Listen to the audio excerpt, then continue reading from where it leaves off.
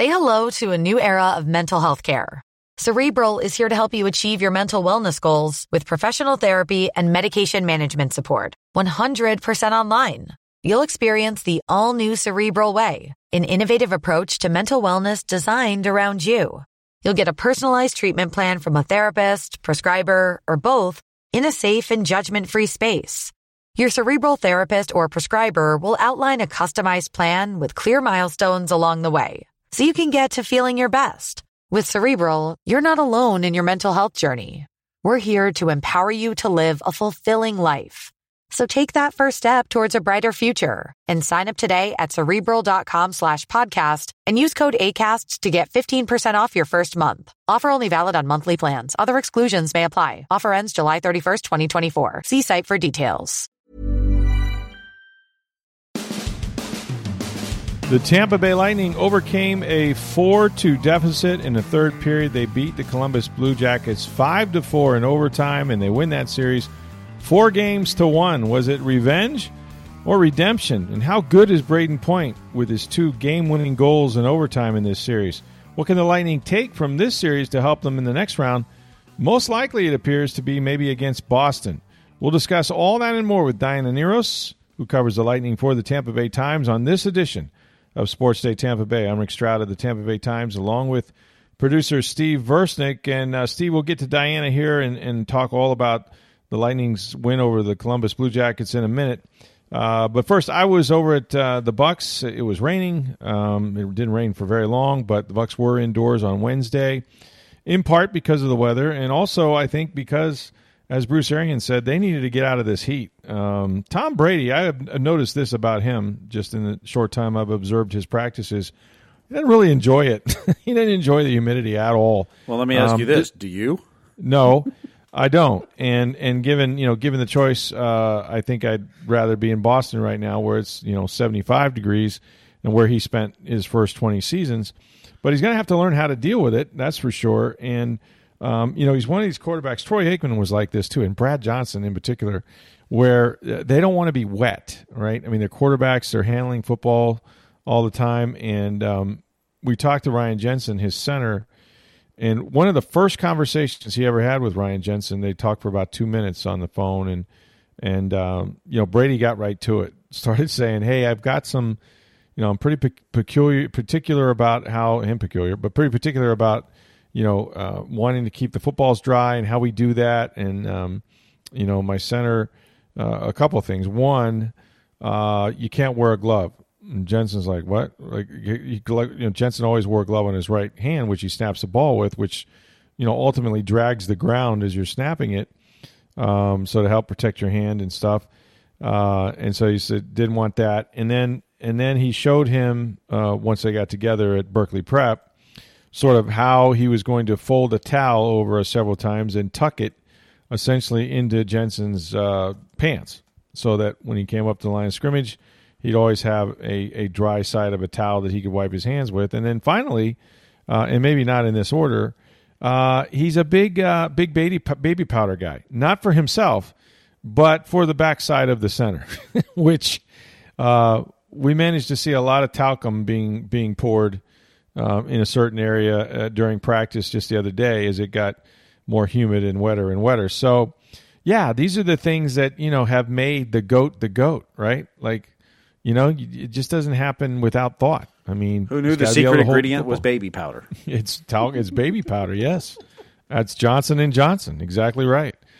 And speaking of Johnson, Brad Johnson Brad Johnson was one of these guys that he couldn't stand himself or anybody else being wet for that matter. And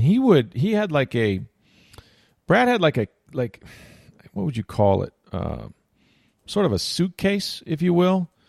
Maybe smaller than that, where he would carry it onto the field, and it would include undershirt, another game jersey, sweatbands, whatever he deemed that, something that he wanted to change out of, like several times during the game. Like he did this not just at halftime, but like actually during the football game. He hated the perspiration or the humidity or whatever it did to him because he wanted to obviously keep the football as dry as possible. But, hey, to each his own. You're not going to argue with success, right? And so they've been going through that, and so it helped that they were inside, not just to get away from the rain, which was at the beginning of practice, but also kind of get out of that heat. And it was good work. It was all red zone work.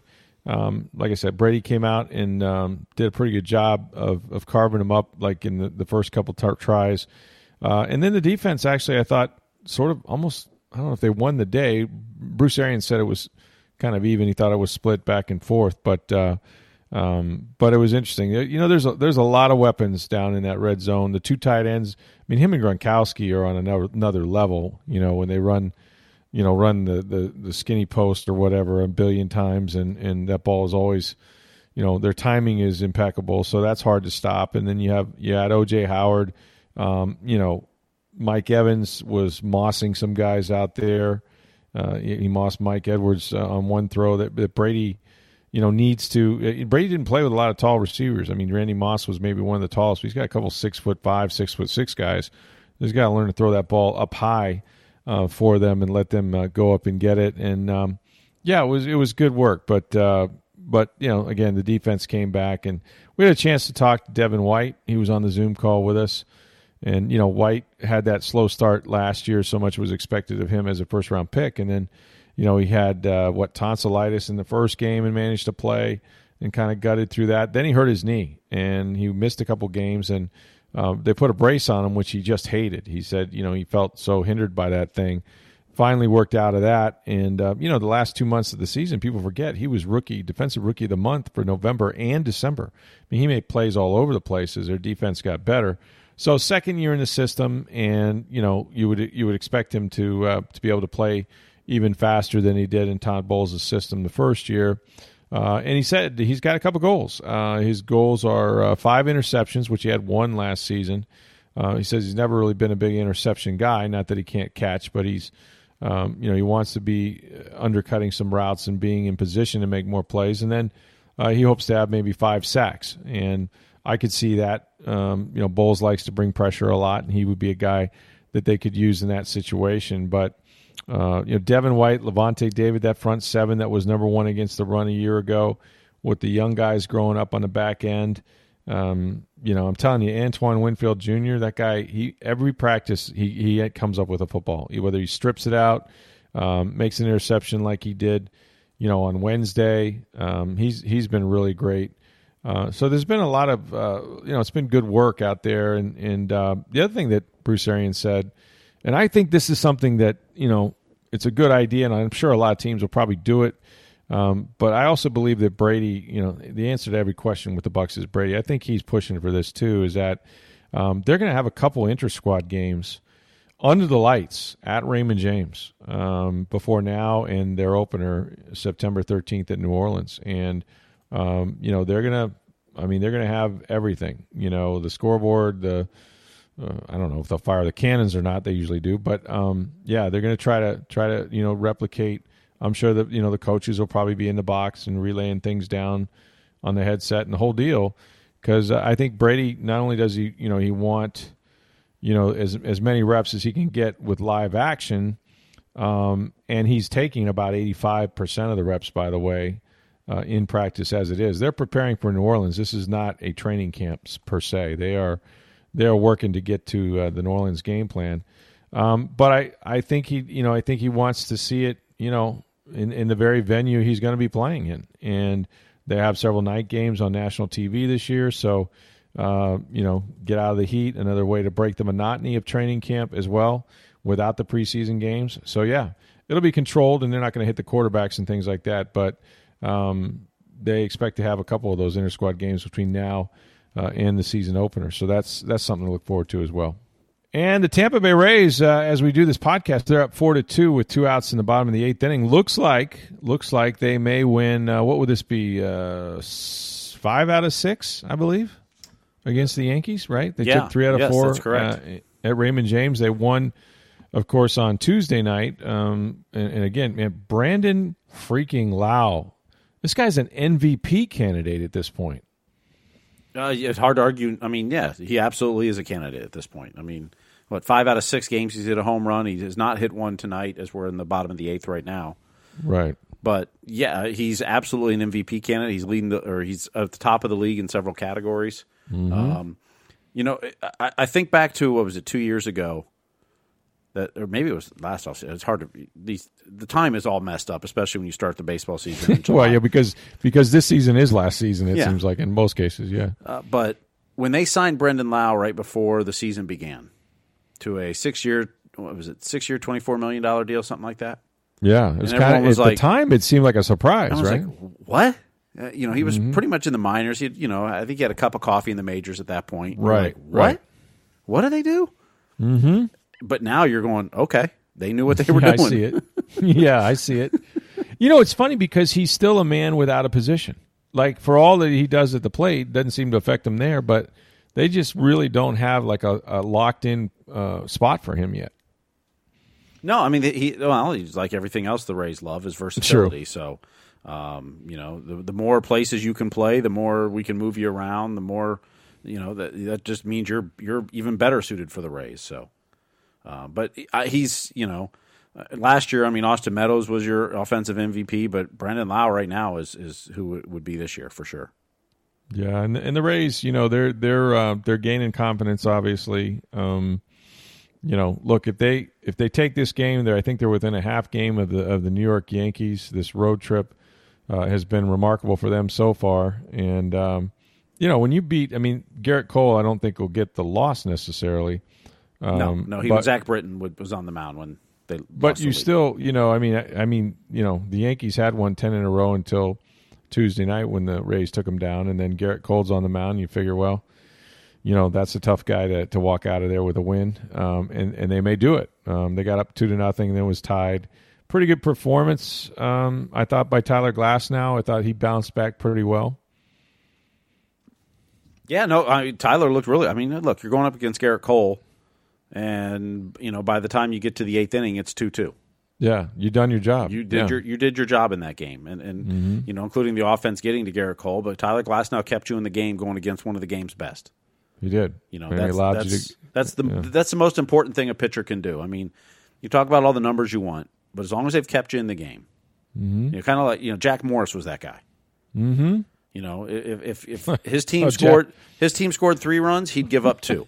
If his team scored 1, he'd give up none. If his team scored 8, he'd give up 7. It was like it was incredible. He would give up one less run than what his team scored. He kept his team in the game at all times, and that's one of the great things of Jack Morris. That's the game, and if he needed to pitch 10 innings, he'd pitch 10 innings. In a World Series game, absolutely. That's right, like he did in the World Series. Hey, whatever it takes. You won't see that very often or ever again, perhaps. So, yeah, great week for the Rays. Hey, look, everything's kind of looking up here. The Lightning win their series. They bury their nemesis, Columbus, right? They're moving on. We're going to talk to Diana in just a second. We've got the Tampa Bay Rays taking down the Evil Empire at Yankee Stadium. No fans. That might help. Could win their 5 out of 6 against the Yankees, be a half game back. And then you got the Bucks and Brady. Maybe we can have nice things, Steve. Maybe we can. Just maybe. Absolutely. And USF's joining the Power 4 conferences, according to Jeff Scott. So, How about that? Yeah. How about that? So, man, what a time to be in Tampa Bay. Things could be looking up. Let's hope so.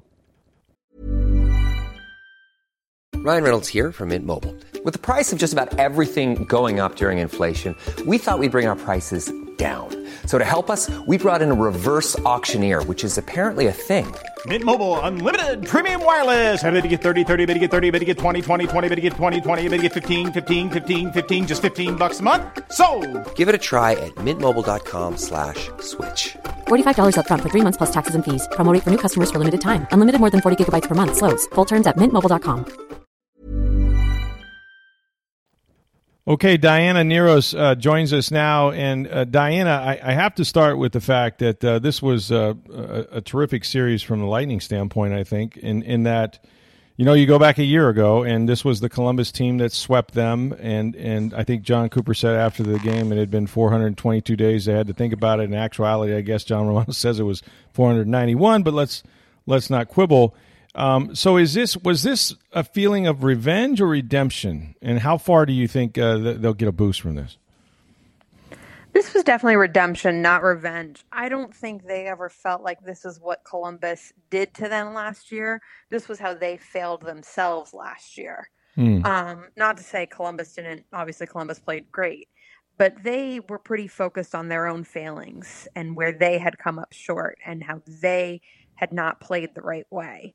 And so going into this series, it was more redemption for themselves than getting back at Columbus. This wasn't a perfect series. I don't think you ever have a playoff series that's perfect because that's the playoffs. So there were some things to learn from. I don't know that this is going to be some huge boost. It definitely is. John Cooper said if you saw his fist pump after the game, then you pretty much knew how he was feeling. And so they're definitely feeling some relief here. But the goal wasn't to win one series. The goal was that they set everything they did this year was about setting themselves up for a long run. So this isn't going to be something where they're like, oh, good, we beat Columbus, we got over that hump, and that's the goal. So they're definitely feeling some relief. I would imagine there are a lot of drinks being poured at Hotel X in Toronto right about now as we record this after the game. But they're not ready to, that wasn't the end-all be-all of anything right now. Right. And you mentioned, the good moments and some bad. I mean, they had all of it, right, in this clinching game. They jump out to a 2-0 lead. Somehow the Blue Jackets, who don't score a lot of goals, of course, they had some help with penalties and whatnot. They rip off 4 consecutive goals. You think that's it, and then the Lightning come back in the final 98 seconds, and then they force overtime and win it. But what do you think they learned from last year's series that helped them sort of overcome that roller coaster that can happen in a series and in a game as it did in the final game? Well, I think one of the biggest things that they took away from last year, it had a few different. They called it defensive responsibility and defensive habits when they started the season through the playoffs. John Cooper is referring to it as don't take from defense to give to offense. I just can't forget how Columbus scored that first goal last year. I've seen a lot of goals scored between then and now, but that one sticks out of Ryan McDonagh pinching in a bad spot. They were up 3-0 and, this is a high-scoring team. Why not go for number 4 in the first period? And instead, it turns the other way and turnover, breakaway, goal. And that was, I've said it so many times, it feels so unfortunate that that's the epitome of a prime example of that poor decision-making, because Ryan McDonagh is so good at the other side of the good decision-making there. It was an uncharacteristic move for him, but very characteristic for the Lightning. And that was a big thing. These games were low-scoring up until this final clinching game. Nobody had more than 3 goals to win a game. The Lightning weren't outscoring their problems the same way this year in this series either. I think that was a big thing. And I think just some of the voices they brought in, especially, obviously, Pat Maroon won the Cup last year, so he brings in some experience, but also just having some guys who were vocal leaders, like a Kevin Shattenkirk, who wasn't part of last year's loss. He obviously knows all about it, and he knows the psyche of this team feeling it, but I think it was important to have some voices who weren't feeling that loss. And I don't know that, any one moment what either of them said changed everything. But just to have a couple people who are around to kind of not feel it, not dwell on it, not think about it, say something that has nothing to do with last year's series or whatever, I think was pretty important for getting past it. Whether it be in the series or just the season overall. Right. I'm sorry to interrupt. I thought it was interesting that after the game, they played a really bad second period. I mean, I don't know how else you would say it. They gave up a ton of shots. There was, no zone time, all of that. Allow a goal, with 15 seconds remaining, lose the lead and so on. But, I think it was Shattenkirk. Somebody said after the game that they got back to just being committed to the process of playing a certain way and to hell with the results, whether they won this game or had to continue on.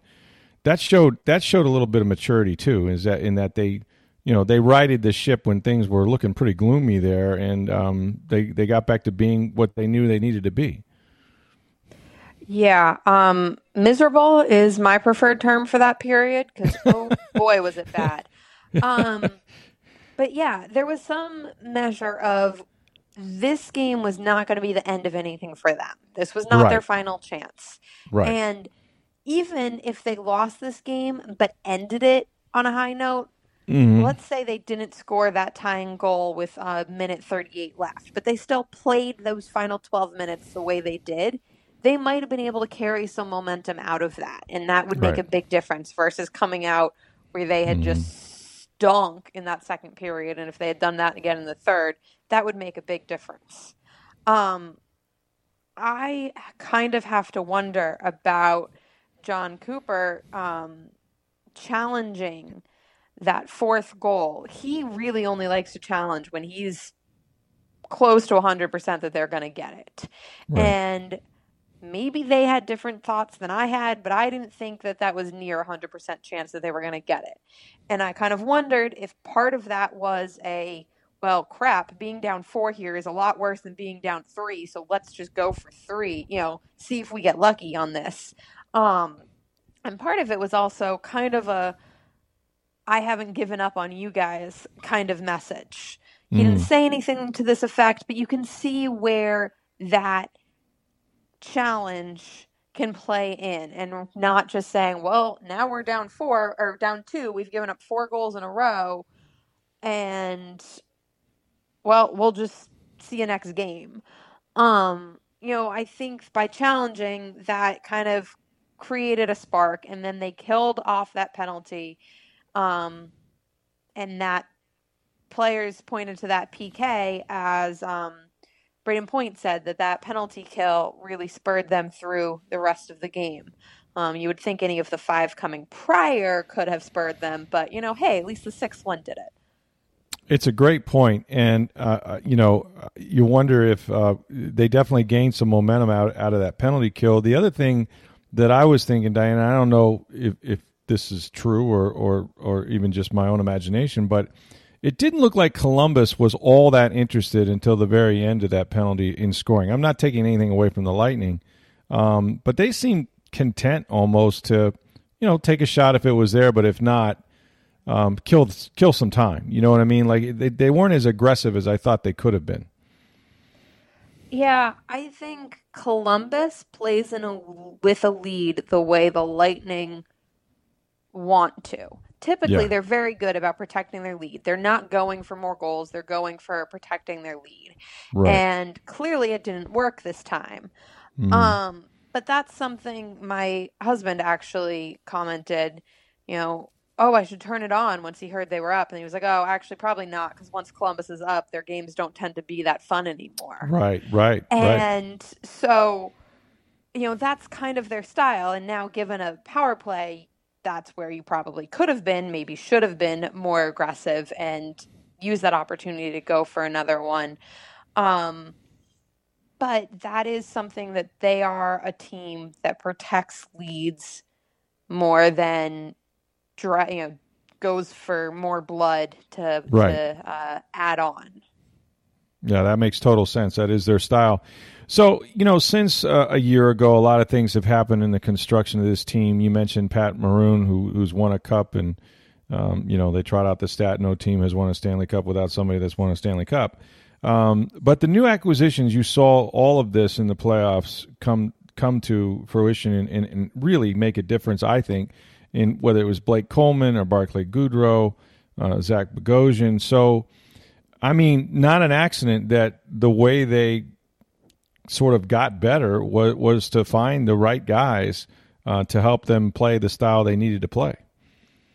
Yeah, I think you really saw the impact of Coleman and Goodrow, and I love how they've come together so quickly. They were immediately put together on the PK, and were so dominant on that penalty kill. And sure, penalty killing is probably one of the places you need the least specific chemistry. It's a lot about positioning and playing that style of play that they both do already play, but still to come together so well so quickly was impressive. And then they were by far the most consistent line in this playoff series. And I think, it's when you look at a trade, you look at what you gave up for, and each of them cost a first rounder. Plus Nolan Foote, who had been a first-round pick. So you could say 3 first-rounders. Sure. And that's a lot for 2 guys who were playing on your third line. But they added so much to this team. I mean, you don't win Game 4 without them because they were the only ones really doing much of anything. They escaped Game 4 with a win courtesy of Barclay Goodrow, Blake Coleman, and Yanni Gourde. And then also you think about that you're actually paying those 3 first rounders for a better shot at keeping all of your restricted free agents. May I say Anthony Cirelli, Eric Chernak, Mikhail Sergachev. Those are 3 players you don't want to do without. And by trading for Goodrow and Coleman, you've built a better playoff roster for this year and had added a couple cap advantageous contracts for next year when you're in an even worse position than you were last season. So right now we're focused on what they're doing in the playoffs, but you look at what those 2 adds in particular set up for this team, both in the playoffs and next year, and you start to think maybe there's a reason they paid that high price. There's no doubt it's paying off, and you could see that in those games. And you're right, that line with Yanni Gourde was sensational, as was he. The guy who is, I mean, look, he was a great player. You see him make these goals. I mean, 2 overtime goals, the 5 overtime game, of course, the clinching goal as well. Brayden Point has just, every game become a bigger and bigger player for them. I know Kucherov has made, plays with him, and the 2 of them are really humming together. And so maybe a lot of that is Kucherov's brilliance as well. But what did you make of the series that Brayden Point had? I feel like I haven't fully digested the series that Brayden Point had because there were so many good parts to it. I need to just go watch it all over again or something. He's one of those players that it's not just he scored 2 overtime goals. That was impressive. He had 3 points today. He has 7 points in the 5-game series, and most of them came differently. He banked a shot off of Anthony Cirelli's skate with 1:38 left that Cirelli had to position his skate. I'm not saying he did nothing, but that was, he was going for a pass. I don't know if he was shooting for the skate versus stick or, that he exactly saw the opening to bank off a skate, but just the to see the opening, here's the thing. He plays with Nikita Kucherov, and Nikita Kucherov has some of the best vision I've seen in a hockey player ever. Any of us have seen in a hockey player ever. And I think we sometimes discount Brayden Point's vision because we're so caught up in Nikita Kucherov. And fairly so. Nikita Kucherov deserves a lot of the praise, all the praise for his vision. But it's easy to kind of forget that he's not the only one seeing these things and creating these things. And Brayden Point has shown some incredible decision-making, incredible vision for how plays are developing. And we tend to refer to Brayden Point's skating and Nikita Kucherov's vision as coming together to create things. But neither one of them is only those singular attributes. And Brayden Point just showed off just all of the many things he can do. He, had the hip surgery last offseason. He couldn't play at the beginning of the season, and it's almost easy to forget that because A, it was forever ago, and B, we were all worried about his contract. But he missed the first couple of games of the season, and I never really thought of him as not looking healthy until I'm seeing him now and realizing how much better he looks. And that wasn't Brayden Point at 100%. That was Brayden Point looking fantastic at whatever percent he was at. And now he's just so much better. I can't imagine that he could go out there and play even at the level he did a year ago, coming off hip surgery, for goodness sakes, when so much of his game is about skating and speed. Yanni Gourde, I have to mention him because, boy, that line, of course, with Coleman and Goodrow and him was terrific. But moving him to center, he just was that gnat that you wrote about, that John Cooper said, that pest. Never the biggest guy for sure, maybe one of the toughest. And when you have that line going, I mean, they're a handful. They were a handful the entire series, and I think they brought the energy, didn't they, Diana? Absolutely, they did. John Romano wrote a great column on why Yanni Gourde is the most lovable character on the Lightning. And if you had asked me to name the most lovable player, I don't know if I would have necessarily said him. But as soon as John did, I was like, well, duh. I mean, who else would it be? The way Yanni Gourde played through I forget the number now, like 35 games, I think, yeah. Goal drought. And you know what? For half of it, you almost didn't realize he wasn't scoring. You knew it, so you noticed when he was, he couldn't catch a break. But he was still productive. If you took a goal scorer and gave him a 35-game goal drought, you'd be like, why is he on the ice? He's not doing anything. You never felt that about Yanni Gourde.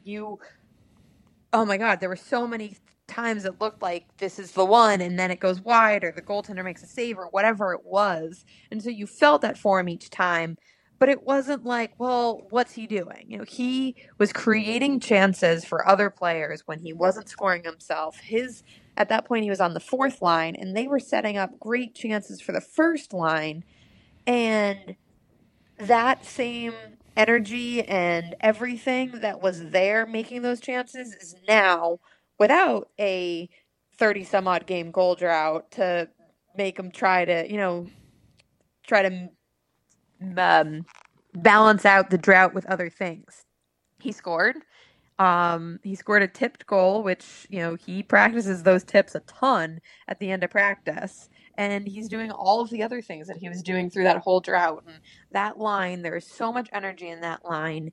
And they're one of those that fits all of the stupid hockey cliches that you don't want to use. And then you find yourself using, and you're like, they actually do that. Like, that's why the cliche exists, is because of trios like that. Yeah, no, they were. You could feel Yanni Gourde in that line. It almost was as if they were playing all the minutes, because when they were out there, they were making something happen. A couple of things that didn't go as well, right, during this series that they will have to improve. They struggled some on face-offs, to say the least, at times, and then, of course, they took more penalties than they got, that's for sure. And then when they did have the power play, it wasn't as productive as certainly they're used to. So what do you think going forward will be the recipe for fixing those? Well, the one that concerns me the most is the penalties, because that was a problem all year. They came into training camp, the one that happened in September, not the one in July, talking about needing to take fewer penalties. And throughout the whole season, it would pop up again and again. And then they'd be good for a little while, and then it would come up again. And I can't count how many times I tweeted during this series, oh, stop me if you've heard this, they're taking too many penalties. And, Braden Point doesn't take many minor penalties at all. I want to say he had like 4 in the regular season. I think. Some low number. And he had like 3 in the postseason already. Now, is he the biggest offender? No, but it's just an example of that. Even the guys who don't take penalties are taking penalties. And it's better when your power play works well, but your PK is going to just fail by the sheer number of penalties you're taking. You can have the best PK in the league. You're going to give up goals if you take 6 penalties in a game. That's just mathematically not going to be a thing. And they killed off, well, technically they killed off 5, but one was a goal after a second, so I'm not counting that. So I'm going to say they killed off 4 out of 6, which is pretty good considering. But don't take 6. Don't give them all those opportunities. I think the power play needs to find its stride. I think face-offs, they're missing Stamkos some. Stamkos is very good at the dot. Even once he moved to wing, he became a good alternate to Braden Point, and there were certain times, based on the position of the faceoff that he was taking it anyways. But the Blue Jackets are very good at faceoffs, and it's playoffs. Everyone's good at things. But I don't know. I'm just not as concerned about faceoffs because there are more ways to overcome it. Yanni Gourde lost the faceoff on the play that then immediately became a goal to start the second period in Game 4 because he lost it. And I want to say Victor Hedman immediately corralled it and set them up. So there are ways to kind of overcome that. The penalties are really the ones that concern me the most. And you just can't take stupid stick penalties. I know that he was there, but not on the ice, and that's probably not a good thing. But is there any sense that Steven Stamkos might play in this next round, assuming that it's a few days before we get to it? This is one of the things that's a victim of this whole bubble and not being there and not having a good sense of it. I don't have a great sense of where he is right now. Right. And the Lightning haven't said anything, to be clear. They are not giving really any updates. Well, actually, what happened was when it was our Mary Fiallo, who, if somebody's going to get yelled at by John Cooper, it's me or Joe Smith. It's not Mary. And Mary asked about a Stamkos update, and Cooper was not yelling at Mary. He was going to say this to whoever asked about Stamkos. And this was like a week ago or more now. And he said that he didn't want to be asked about Stamkos anymore. He would tell us when there was news on Stamkos. So we have not gotten news on Stamkos since that. He claims he will tell us when Stamkos starts skating. And I don't know about your experience, but a coach who volunteers injury information without being asked might be the first that's ever happened. So it's hard in this format with this hub and this bubble. And, I've talked to people around the organization, but they're just really mum on this right now. And so it's really hard to get a good sense of what's happening with Stamkos right now. It might be a good surprise, or maybe they'll just have to continue on without him. As we do this podcast not too long after this series victory, the Lightning are waiting. And if they have it their way, they'll get to wait a little longer maybe. But we don't know who they're going to play. Tell us why, and tell us why it looks like it could be Boston maybe in the next round. So this year is different. Shocker, right? This year's different from other years. Huh. Oh, it's different. So they're not following a bracket this year. Normally, they would finish one round and they could at least point to we're playing the winner of that series that's still happening. But right now, this year, what's happening is every round, the top seed plays the lowest seed, the next highest seed plays the next lowest seed. So we really need all of the series to finish to know what's happening.